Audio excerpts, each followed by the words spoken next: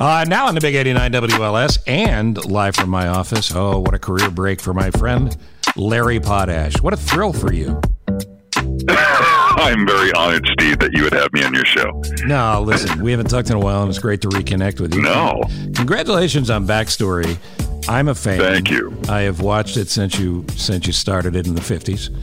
Right. But it's a cool thing. It's a cool thing to be able to do and to do these longer form things. And I'm kind of a history geek. You must be as well.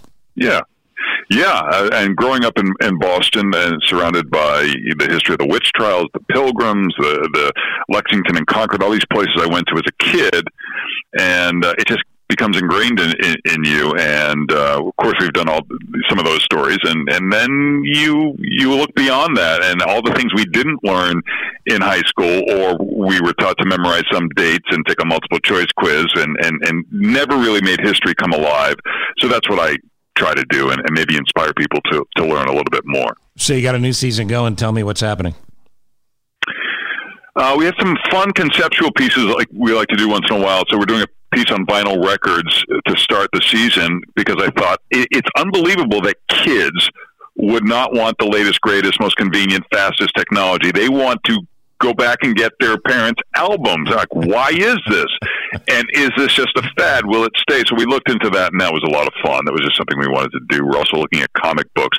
But then what really drives our show are the dark mysteries. Yes. And so there's a story about this guy who buys this Victorian hotel during the Depression and says, I have the secret formula to cure cancer. And so he obviously did not.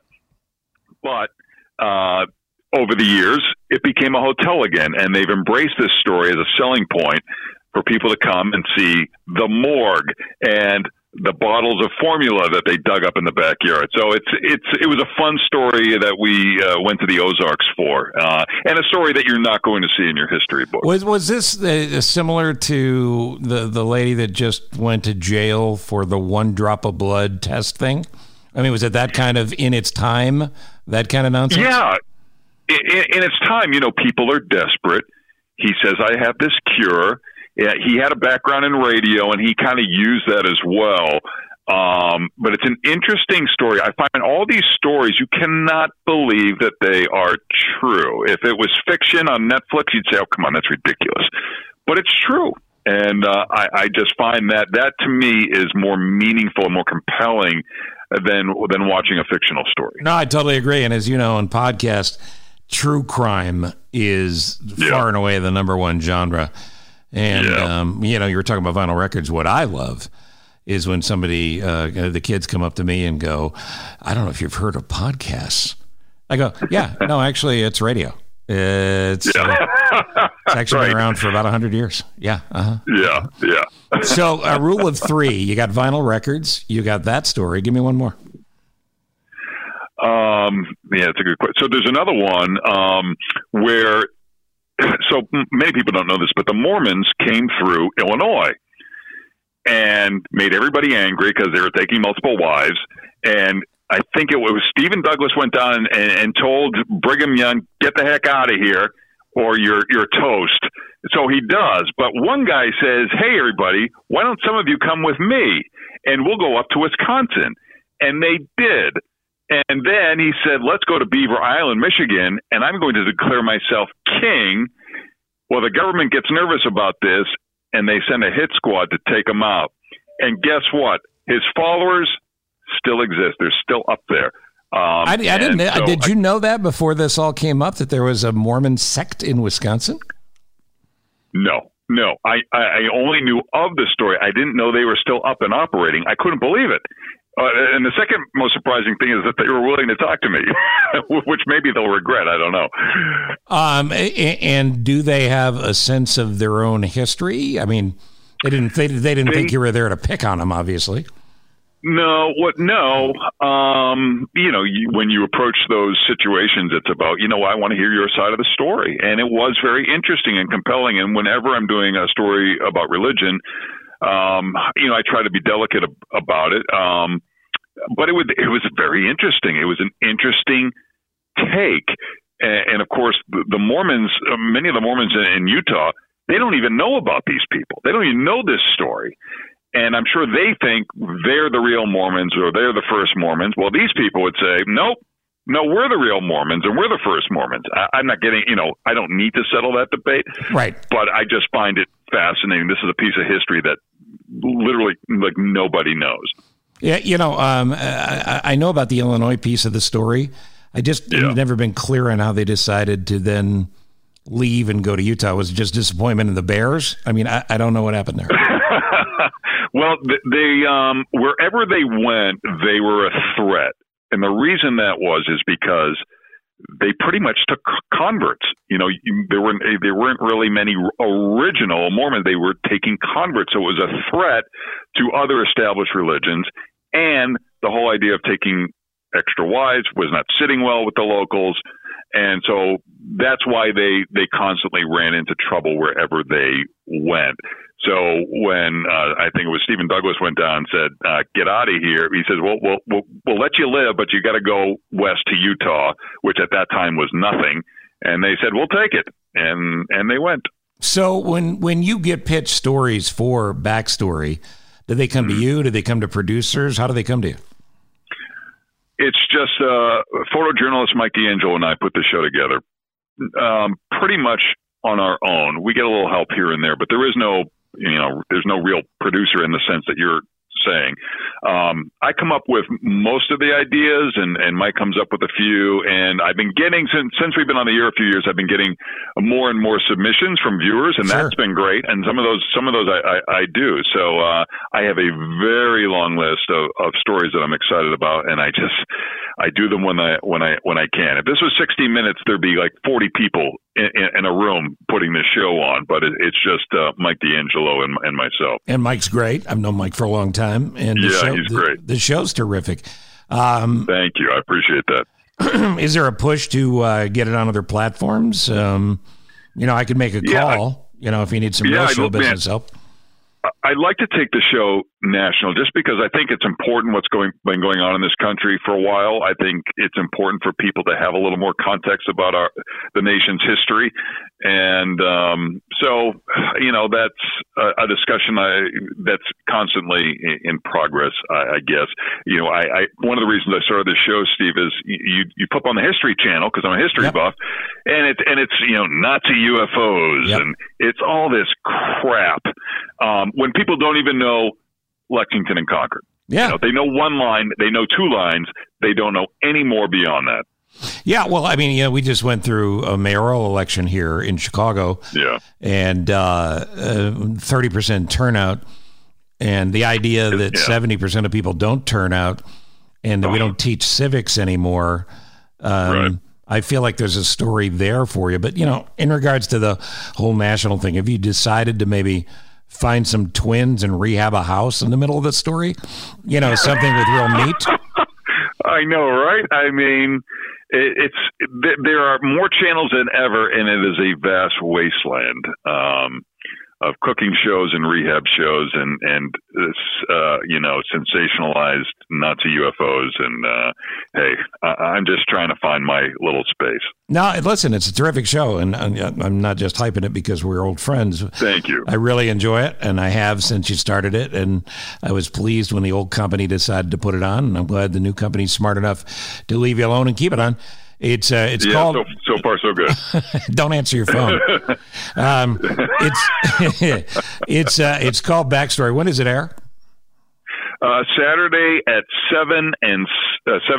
and Sunday at 11 p.m. Those are the new episodes for the next 4 weeks in April. Now, does it live online if we miss an episode? It does live online at WGNTV.com. And then some people listen to it as a podcast. We kind of transform it into a podcast, and people can listen to that when they're on the elliptical if they'd like. Yeah, no, I've heard of those podcasts. They're going to catch on. So I think eventually everyone will have one. My mom's got one. Well, it's about time. I mean, the business hasn't properly recognized her. Now, let's talk about your other family, the most popular morning show in television in America. You guys just continue to kill it on the WGN Morning News. And with all sincerity, congratulations. It's an amazing run. Thank you. I appreciate that. I'm coming up on 29 years That's here. amazing. This summer, and as the station celebrates its 75th anniversary, we're the last morning show in the market on the air, believe it or not. And we're very lucky that by chance a bunch of people about the same age came in together and had the same sense of humor. Right. And management leaves us alone and gives us creative freedom, which is also very unusual. And it shows you what can happen when that does happen. And as we gain success, and you'll appreciate this being in the business, you can see the news directors at the other station saying, "Quick, be funny."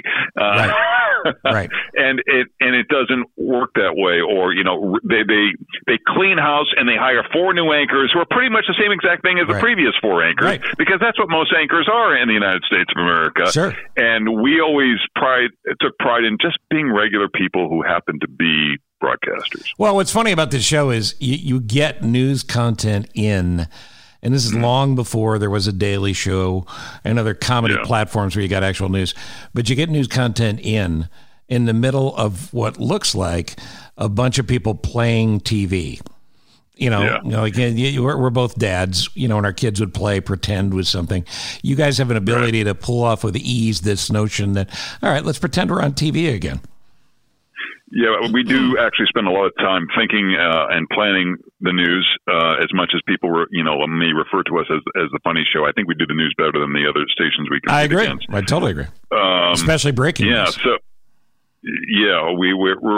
we're very competitive, and we just have a dark, sarcastic sense of humor. And when everything in news and television is very vanilla and sterile, and everybody has to pretend to be nice all the time, we just said, let's go the other direction, because that's kind of who we are. Right. And it's frankly just more interesting to watch. There's no question about it. Now, as we're recording this, it's 12:30 on a Wednesday afternoon, and you and I both need a nap. Exactly. But let's go through just some folks on the show that, again, have been friends forever. Paul Conrad, I love him. You love him. We both love him like brothers. But I know we've run a lot of tests. Have we ever determined what's actually wrong with him? He's a strange man. He is a 105-year-old Russian man, is what he is. He eats onions, and he just has these odd thoughts and feelings. But he is the master of improv, and I've learned a lot about that from him. He makes it look effortless.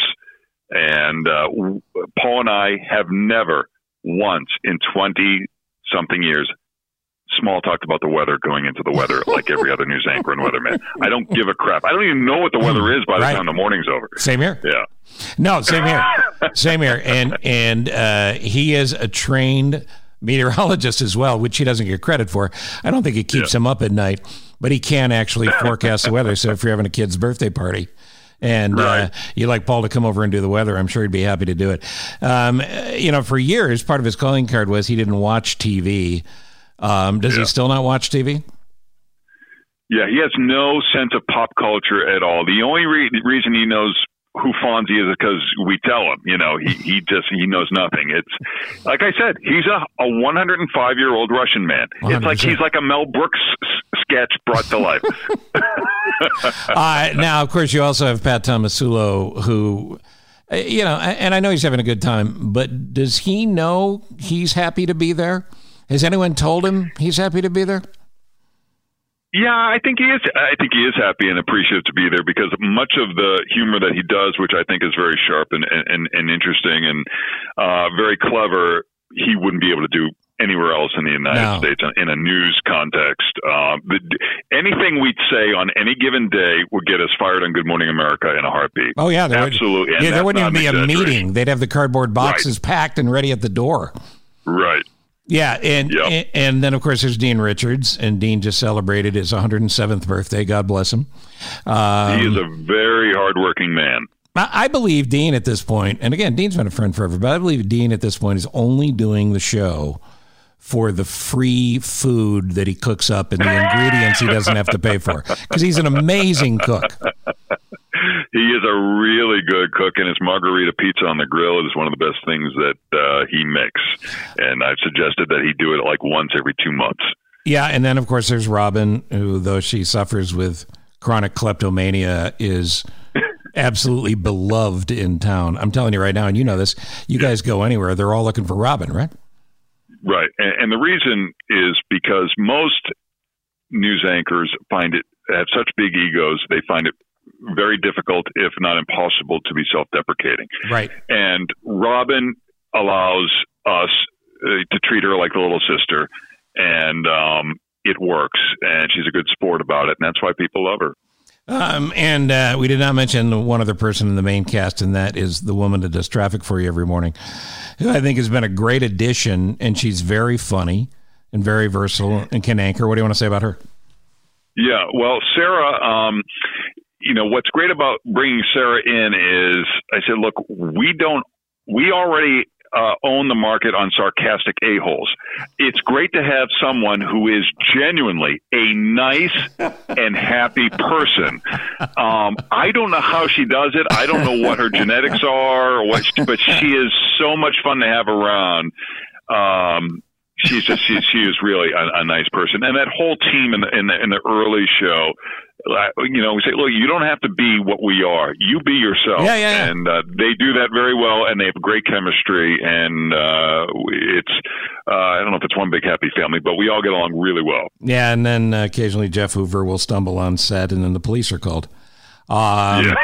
But Sarah Gindra is who we were talking about there, and she's been a great addition to the show. I just salute your success, man, and it's great to reconnect, and happy always to throw out a shout out and a plug for Backstory. Remind folks again when Backstory's on. Backstory is Saturday at 7 p.m., Sunday at 11 p.m.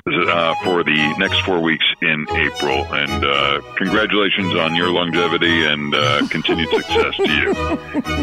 It's so funny that we've reached a point where that's a compliment. Yeah. All the best, Larry Potash. Thanks for doing this. Thanks, Steve. I appreciate it. Take care.